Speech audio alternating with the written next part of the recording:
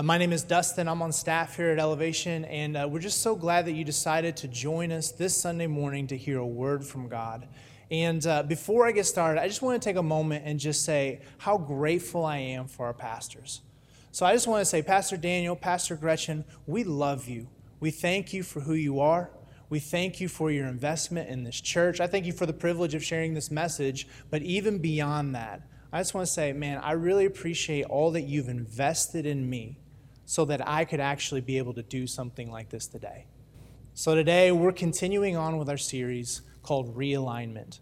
And we've been in this series for the past 5 weeks, and today is week 6 of this series. And for the past several weeks, we've had a variety of different communicators and speakers, and just for me watching that, it's been amazing. I think it's actually been some of the best messages I've ever heard, some of the strongest content I've ever heard. And so I just encourage you, if you've missed any of the messages in this series, to go back to the Elevation app and check those out. It will bless you, it will encourage you, it will help you. And so today I just simply want to build upon that foundation, and we're looking at Ephesians chapter 5.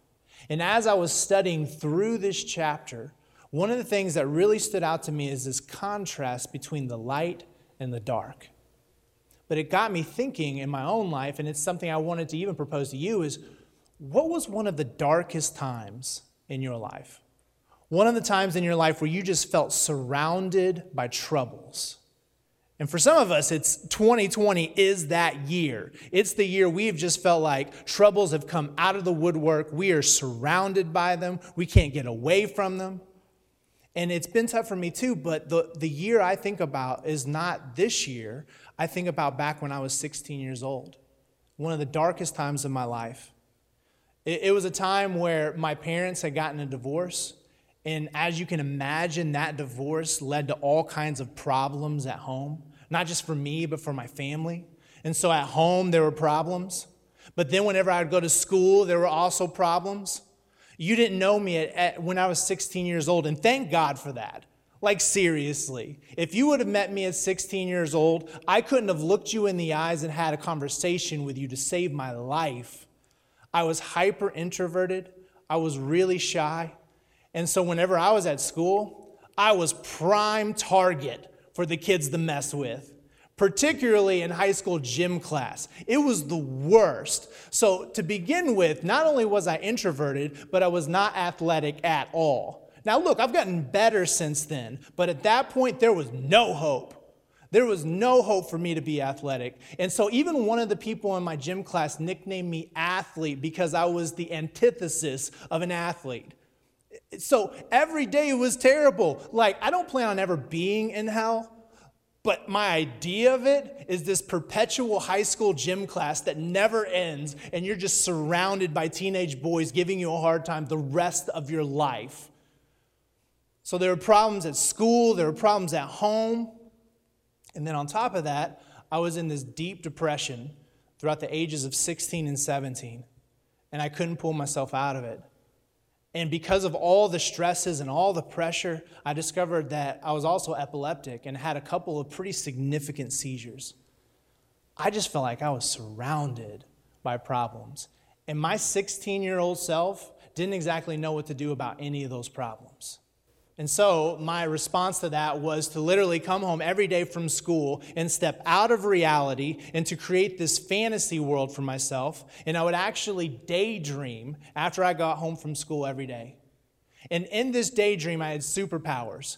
And it was the same kind of scenario, just a little bit different every day, where my classmates needed saving, and it was my job to save them. And I know that's like the saddest thing you've ever heard, but it was my solution to the problem because life was so hard that it was easier just to disengage altogether. And even like there's this part of me that in that daydream, it's like I had the ability to do something about the problems I was experiencing. And so I would do that for every day throughout the age of 16. I was literally sleepwalking through life just to survive. And I know that 2020 has been a hard year for all of us. And I know that you've experienced all kinds of problems throughout the course of this year. And I just kind of wonder, how are you coping with that? How are you handling that? Are you just trying to escape reality? Or are you able to kind of face it and stare it down for what it is? And in those moments that you feel tempted to escape reality, what does that look like for you? Because I doubt it's a daydream. But for you, maybe it's alcohol. Maybe it's drugs. Maybe it's you throwing yourself into a relationship. Maybe for you, it's none of those things, but it's you binge watching as many shows you can on as many different streaming platforms as you can sign up for. Or maybe it's not that, but maybe you just completely shut off from the news. You completely shut off from social media because you just can't handle it anymore. How are you coping with the troubles that we feel surrounded by in life today? Because when life gets hard, when the world grows dark, there is this temptation to check out altogether, to run away from the problems rather than dealing with them. And the big overarching question I have for each one of us today is this: what do you do when you're surrounded by the struggle? What do you do when you are surrounded by the struggle? The Apostle Paul, I think, has some answers for that, and I think he has some guidance for us as we answer that question, and it's found in Ephesians 5. And he starts in Ephesians 5, verse 1, by saying this: imitate God, therefore, in everything you do, because you are his dear children. Live a life filled with love, following the example of Christ. He loved us and offered himself as a sacrifice for us, a pleasing aroma to God. So he comes out of the gate and he says, imitate God. And my thought is, that is a tall order. I am a human being and he is a deity. How do I imitate God? Well, the beautiful news is that he gave us Jesus. Jesus is the representation, the human representation of what it looks like to imitate God. It's almost like Jesus is our older brother that shows us the way to actually look and talk and live like God. And so we look at his example, and what does it say what does the scripture tells us that he did? It says that he lived a life filled with love. But see, love is one of those words in our world that's overused. So I love fantasy football. I love Thai food. But I don't love either one of those things the same way that I love people. But it's the same word we use for everything. So what does it mean to actually live lives of love according to Jesus' example? And even in context of the struggles that we're dealing with today. I think what we can discover is that love refuses to sleepwalk through the struggle. Love refuses to check out. Love refuses to just numb itself to the problems in our world. Love keeps doing the next right thing, even when the world gets darker and nothing seems to change as a result. And the reason I think this is because in Ephesians 2, we're told that Jesus loved us and offered himself as a sacrifice. So we got to go way back to Genesis 3. And in Genesis 3, God encountered a major problem. And that major problem was that Adam and Eve chose to rebel against him, to do their own thing, to sin against God. And that began the fall of humanity. Humanity encountered a huge problem at that point. And so what was God going to do about that problem? Was he just going to ignore it? Was he going to just turn a blind eye to it? Was he just going to start over? No. He stepped down into the problem through the person of Jesus Christ. He entered right into the middle of humanity's nightmare to do something about it. Love was not just an emotion he felt for people. Love compelled him to step down into the mess and do something about it. And so each one of us has a circle and a sphere of influence. And I know we don't always believe that. But there are friends, family, coworkers in your life that need you to enter into the struggle, that need you to engage the conversation. There are people in your life that need you to wrestle with the issues, to read, to learn, and to press in. Because we can't just be ignorant to the stuff going on in our world anymore and then just hope it's going to go away, because it's not. It'll continue to come back up again and again. And we might as well just face it down now. Love refuses to sleepwalk through the struggle. And Paul exhorts us in Ephesians 5, verse 14. He says, "Awake, O sleeper, rise up from the dead, and Christ will give you light." We've got to wake up. Awake, O sleeper. We can't sleepwalk through life. We have to engage reality for what it is, as bad as it is. And look, sometimes it looks really bad. But through living lives of love, through imitating God and following Christ's example, we help to shape and form a new reality. What do you do when you're surrounded by the struggle? First, we live lives of love, and love refuses to sleepwalk through the struggle. But then second, we live as people of light. So we pick up in Ephesians 5, verse 7, where Paul tells us, "Don't participate in the things these people do. For once you were full of darkness, but now you have light from the Lord. So live as people of light. For this light within you produces only what is good and right and true. Carefully determine what pleases the Lord. Take no part in the worthless deeds of evil and darkness, but instead expose them. It is shameful even to talk about the things that ungodly people do in secret, but their evil intentions will be exposed when the light shines on them, for the light makes everything visible." So what Paul is not saying in this passage is that we were in the darkness. He's actually saying we were full of it. We were filled to the brim with darkness. And in other translations, he says you were darkness. But the good news is he also says you are now light. You are not just in the light is in you. We have a new identity. We are not what we once were. And it's essential that we know who we are. We have to know what our new identity is. And we've been talking about that over the course of this series. And in week 1, Pastor Daniel talked about how we are not just sinners saved by grace, we're saints. But then in addition to that, we have a privileged position as sons and daughters of God. We have access to God. The same privileges that Jesus has, we have as a result of being sons and daughters of God. And then Pastor Tony and David, they talked extensively about how we are masterpieces of God. And that's our series verse. In Ephesians 2, verse 10, Paul tells us that we are God's masterpiece.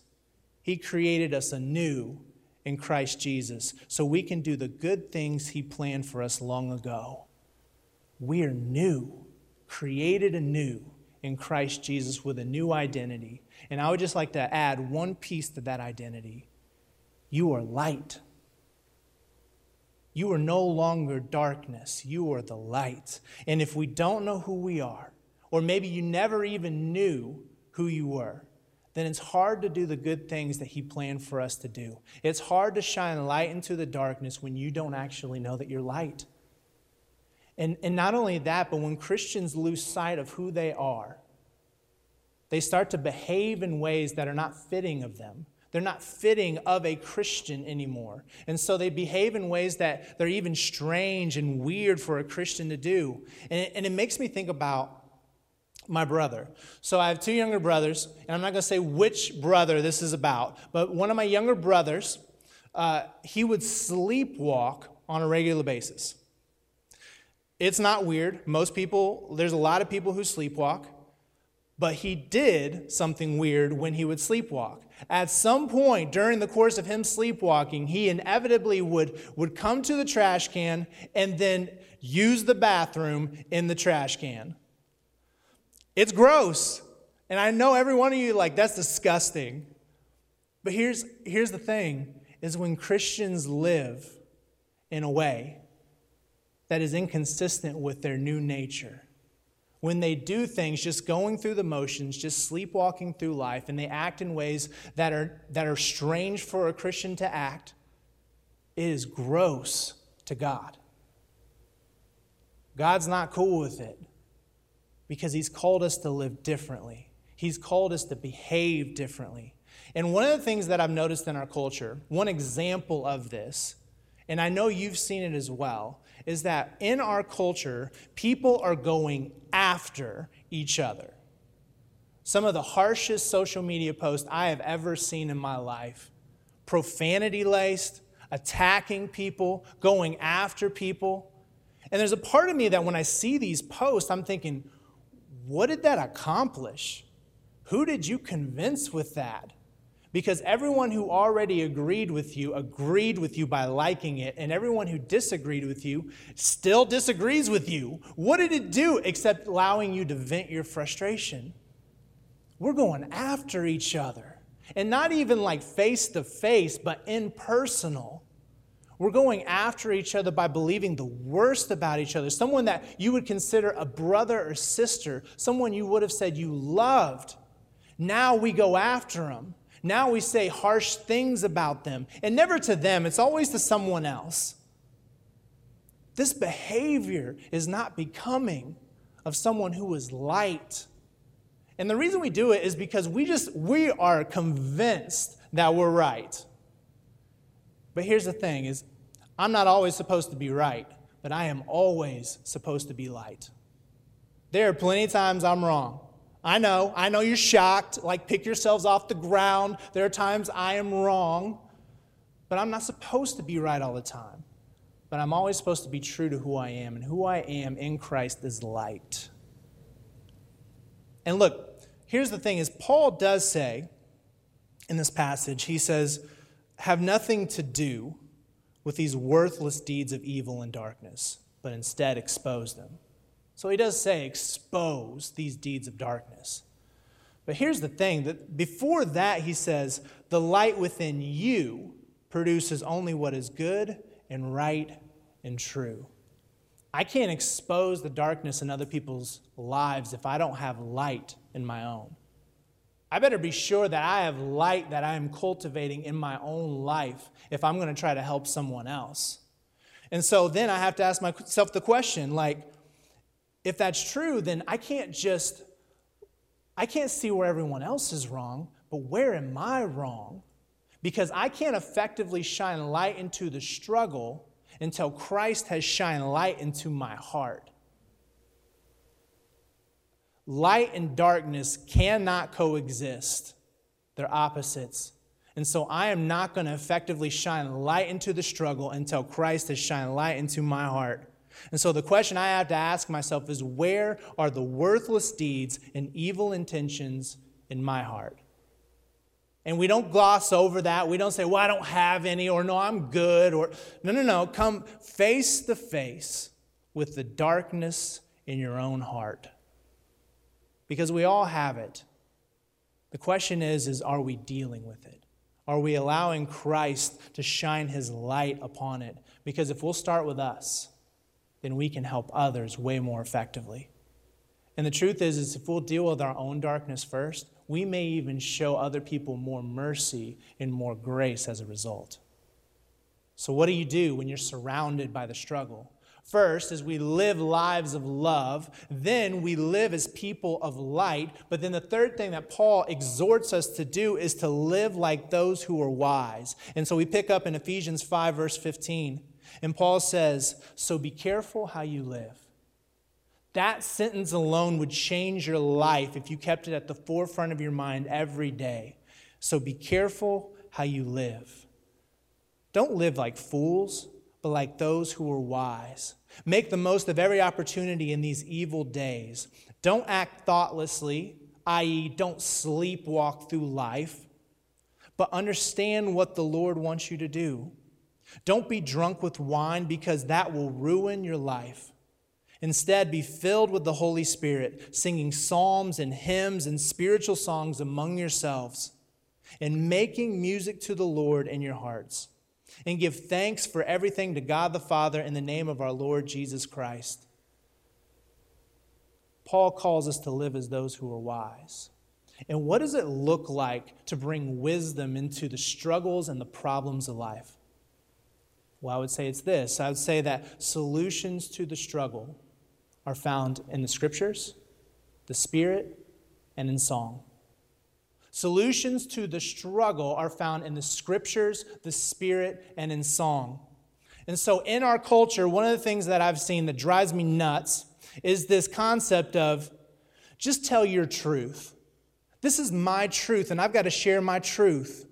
How did truth become beholden to people? Last time I checked, truth was consistent from person to person to person. Truth was consistent in the past, it is consistent in the present, and it will be consistent in the future. I love truth because you can build upon it, you can bank on it, you can depend upon it. Truth is not beholden to people. It's not your truth, it's the truth. Your truth is just your opinion. My truth is just what I think. I had an epiphany one day and somehow it's my truth. We don't need my truth in the world.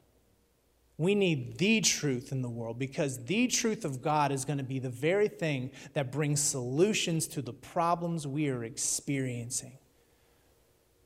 And Paul says earlier, don't act thoughtlessly, but understand what the Lord wants you to do. And then earlier he says, carefully determine what pleases the Lord. How do we do that? How do we hear from God? Because that's what we need. We need to hear from God so we can know how we can please Him, so we can know how we can carefully do all that He wants us to do. How do we hear His voice? Through the Scriptures, through the Spirit, and in song. And so when I think about the Scriptures, reading the Scriptures is something that needs to happen daily. Not just occasionally, not just once in a while, but like every day in the Word, reading the Scriptures. Because the Scriptures are the primary way that God speaks to us. The primary way that we can know what His voice sounds like. And so it doesn't even matter how long you read. It doesn't matter how much you read. It doesn't even particularly matter where you read. It just matters that you do it. That you read, that you engage, that you press in. And look, the Scriptures can be hard to read. So if you need to read a translation that's easy to read, start with the NLT, the New Living Translation.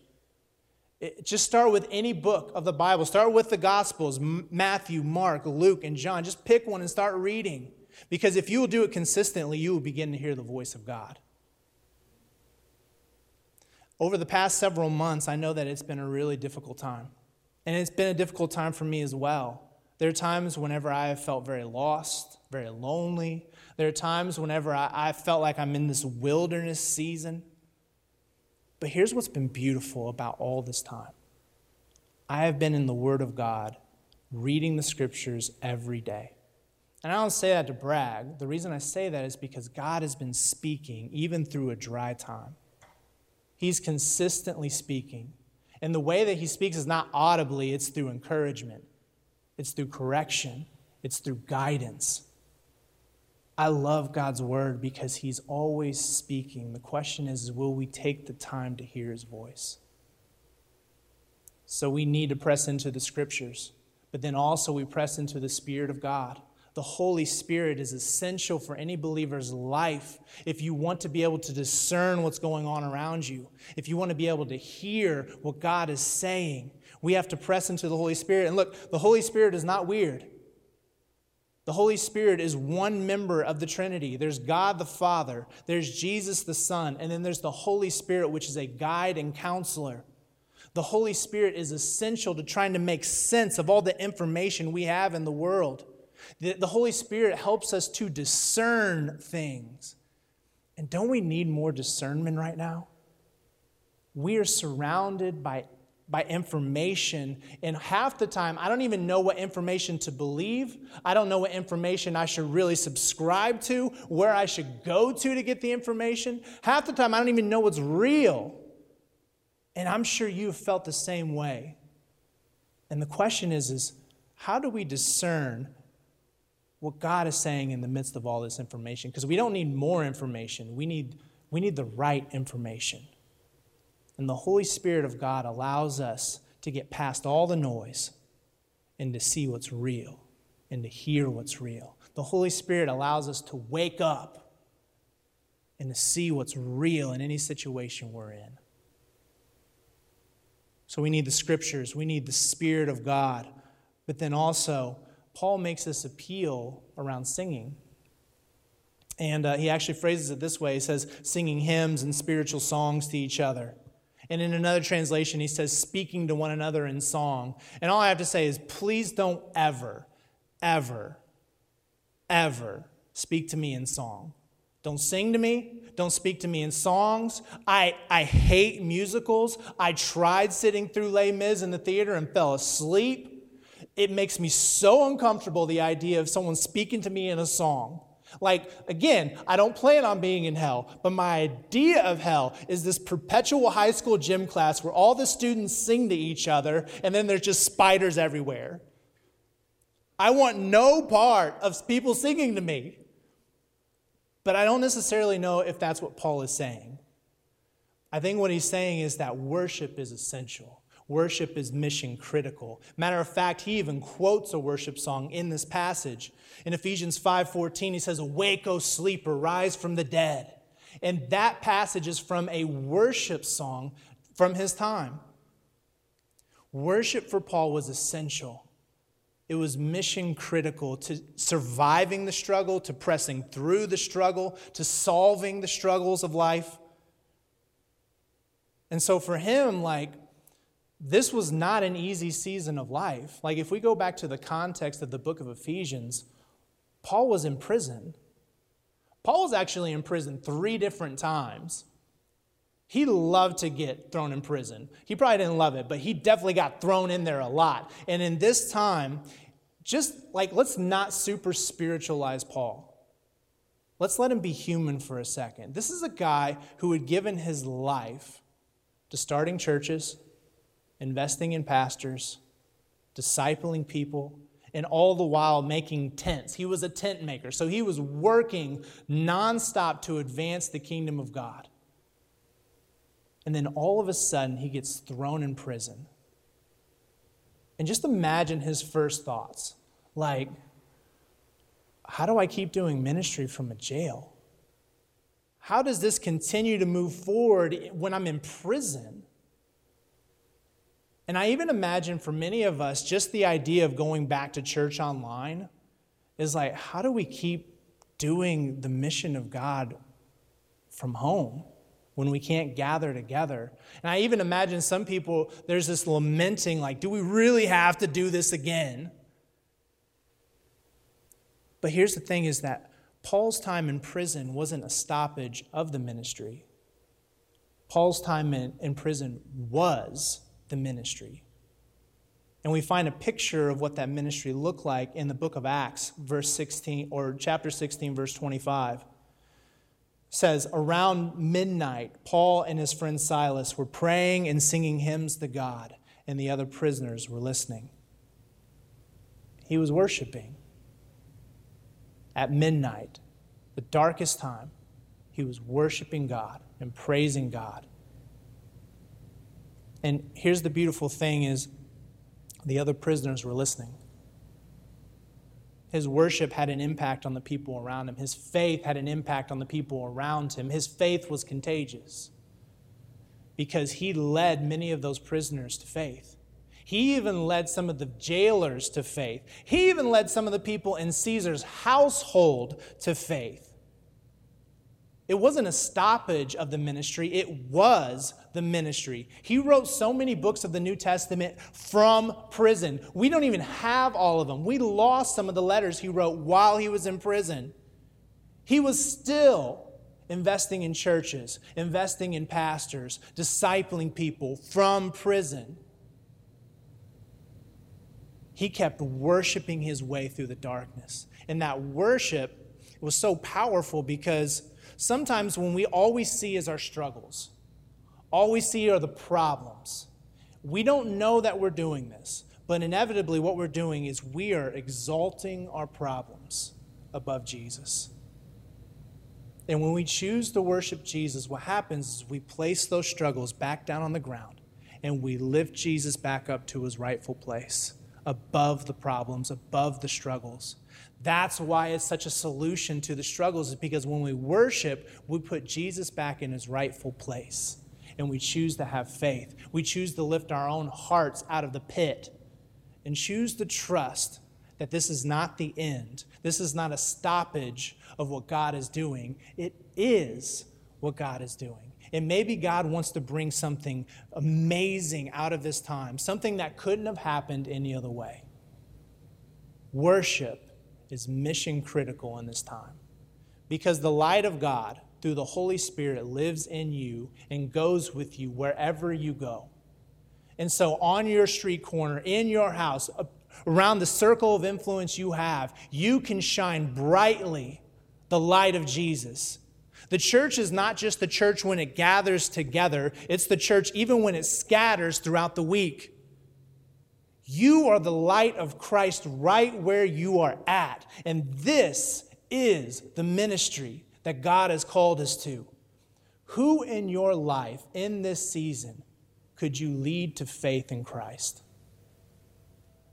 You are deputized as those who can lead people to Christ. Why not? There are people in your life that you could lead to give their lives to the greatest thing that they could ever experience in their life, the thing that would change them forever. You could be the light that brightens up the world right where you're at.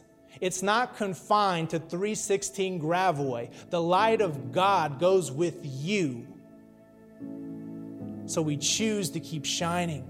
We choose to keep being faithful.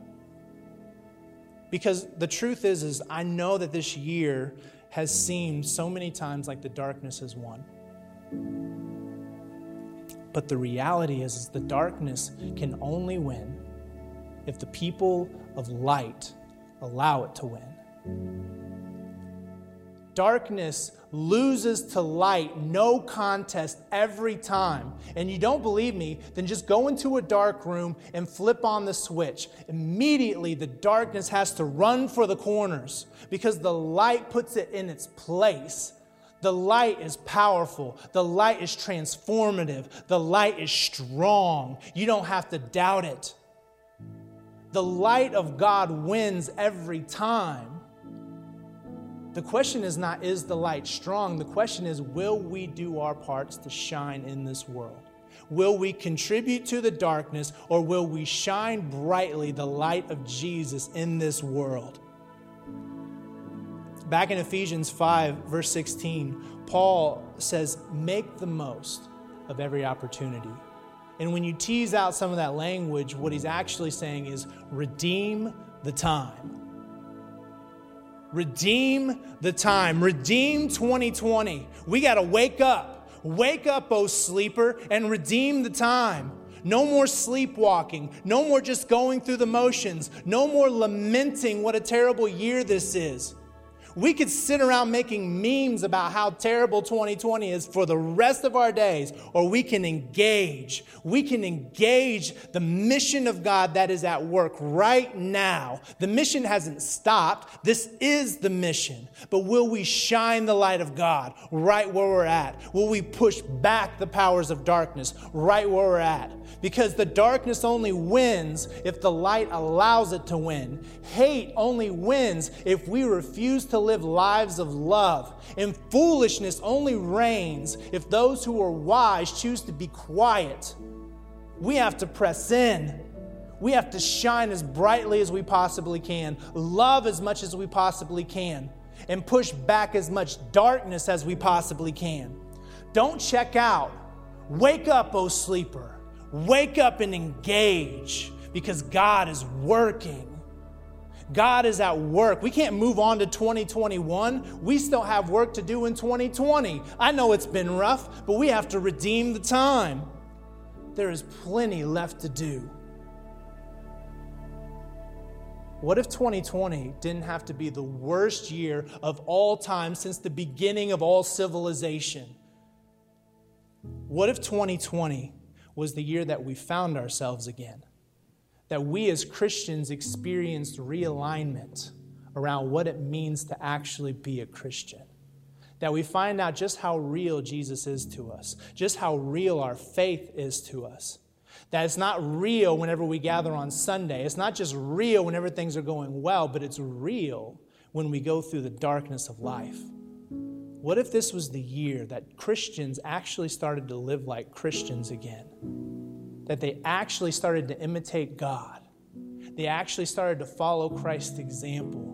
And you actually saw a more beautiful picture of what Christ really is, who he is, through his people. Romans 8:37, Paul tells us this. He says, no, despite all these things, despite the racism in our world, despite all of the division over masks and division over our political affiliations, despite the pandemic that we've been dealing with, no, despite all these things, overwhelming victory is ours through Christ who loved us. What if 2020 was just simply preparation for the victories that are to come in the years ahead of us? No more sleepwalking. We have to wake up and engage and press into what God is doing right here, right now, in this season. Let's pray.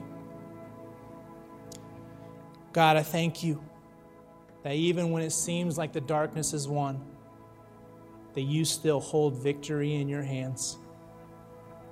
Thank you that even when we go through dark seasons of time, that we don't walk through the valley of the shadow of death alone, because you go with us. We don't have to be afraid. And so we won't be.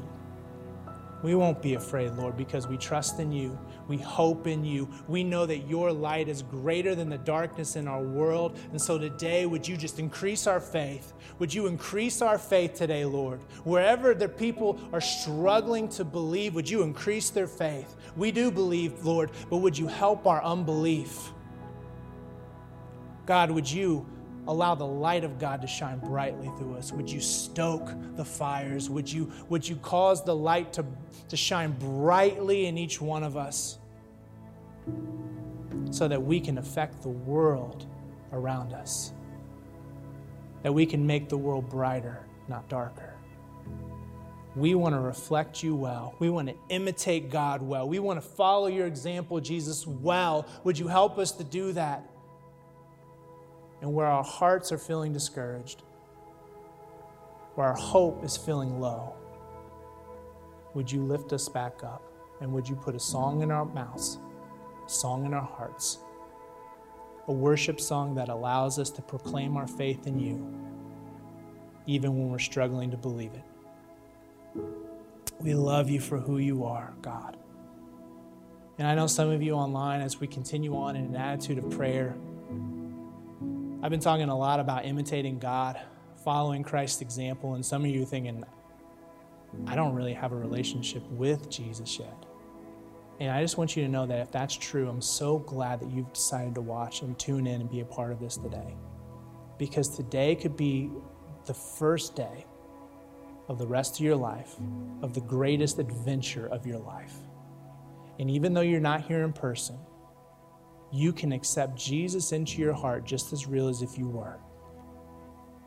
And so the scripture tells us that if you will believe in your heart and confess with your mouth that Jesus is Lord, that you will be a new creation. You can put off all the old stuff. You can say goodbye to all of the past, and you can embrace a brighter future. And so if you would like that today, I just encourage you to pray this prayer with me. And so just pray this and say, Jesus, I give you my life. I'm a sinner. Save me. Forgive me. Be the Lord of my life. Fill me with your Spirit so I can know you, serve you, and follow you. My life is not my own.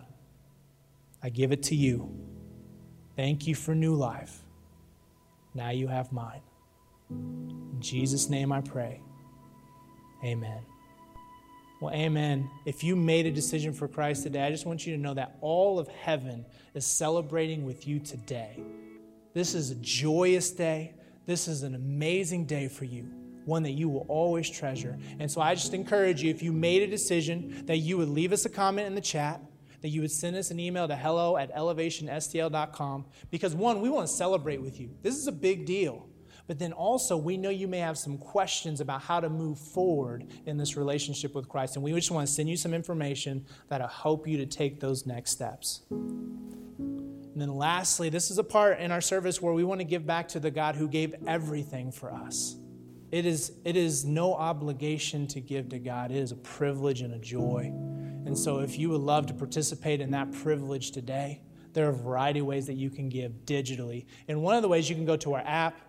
You can go to our website at elevationstl.com.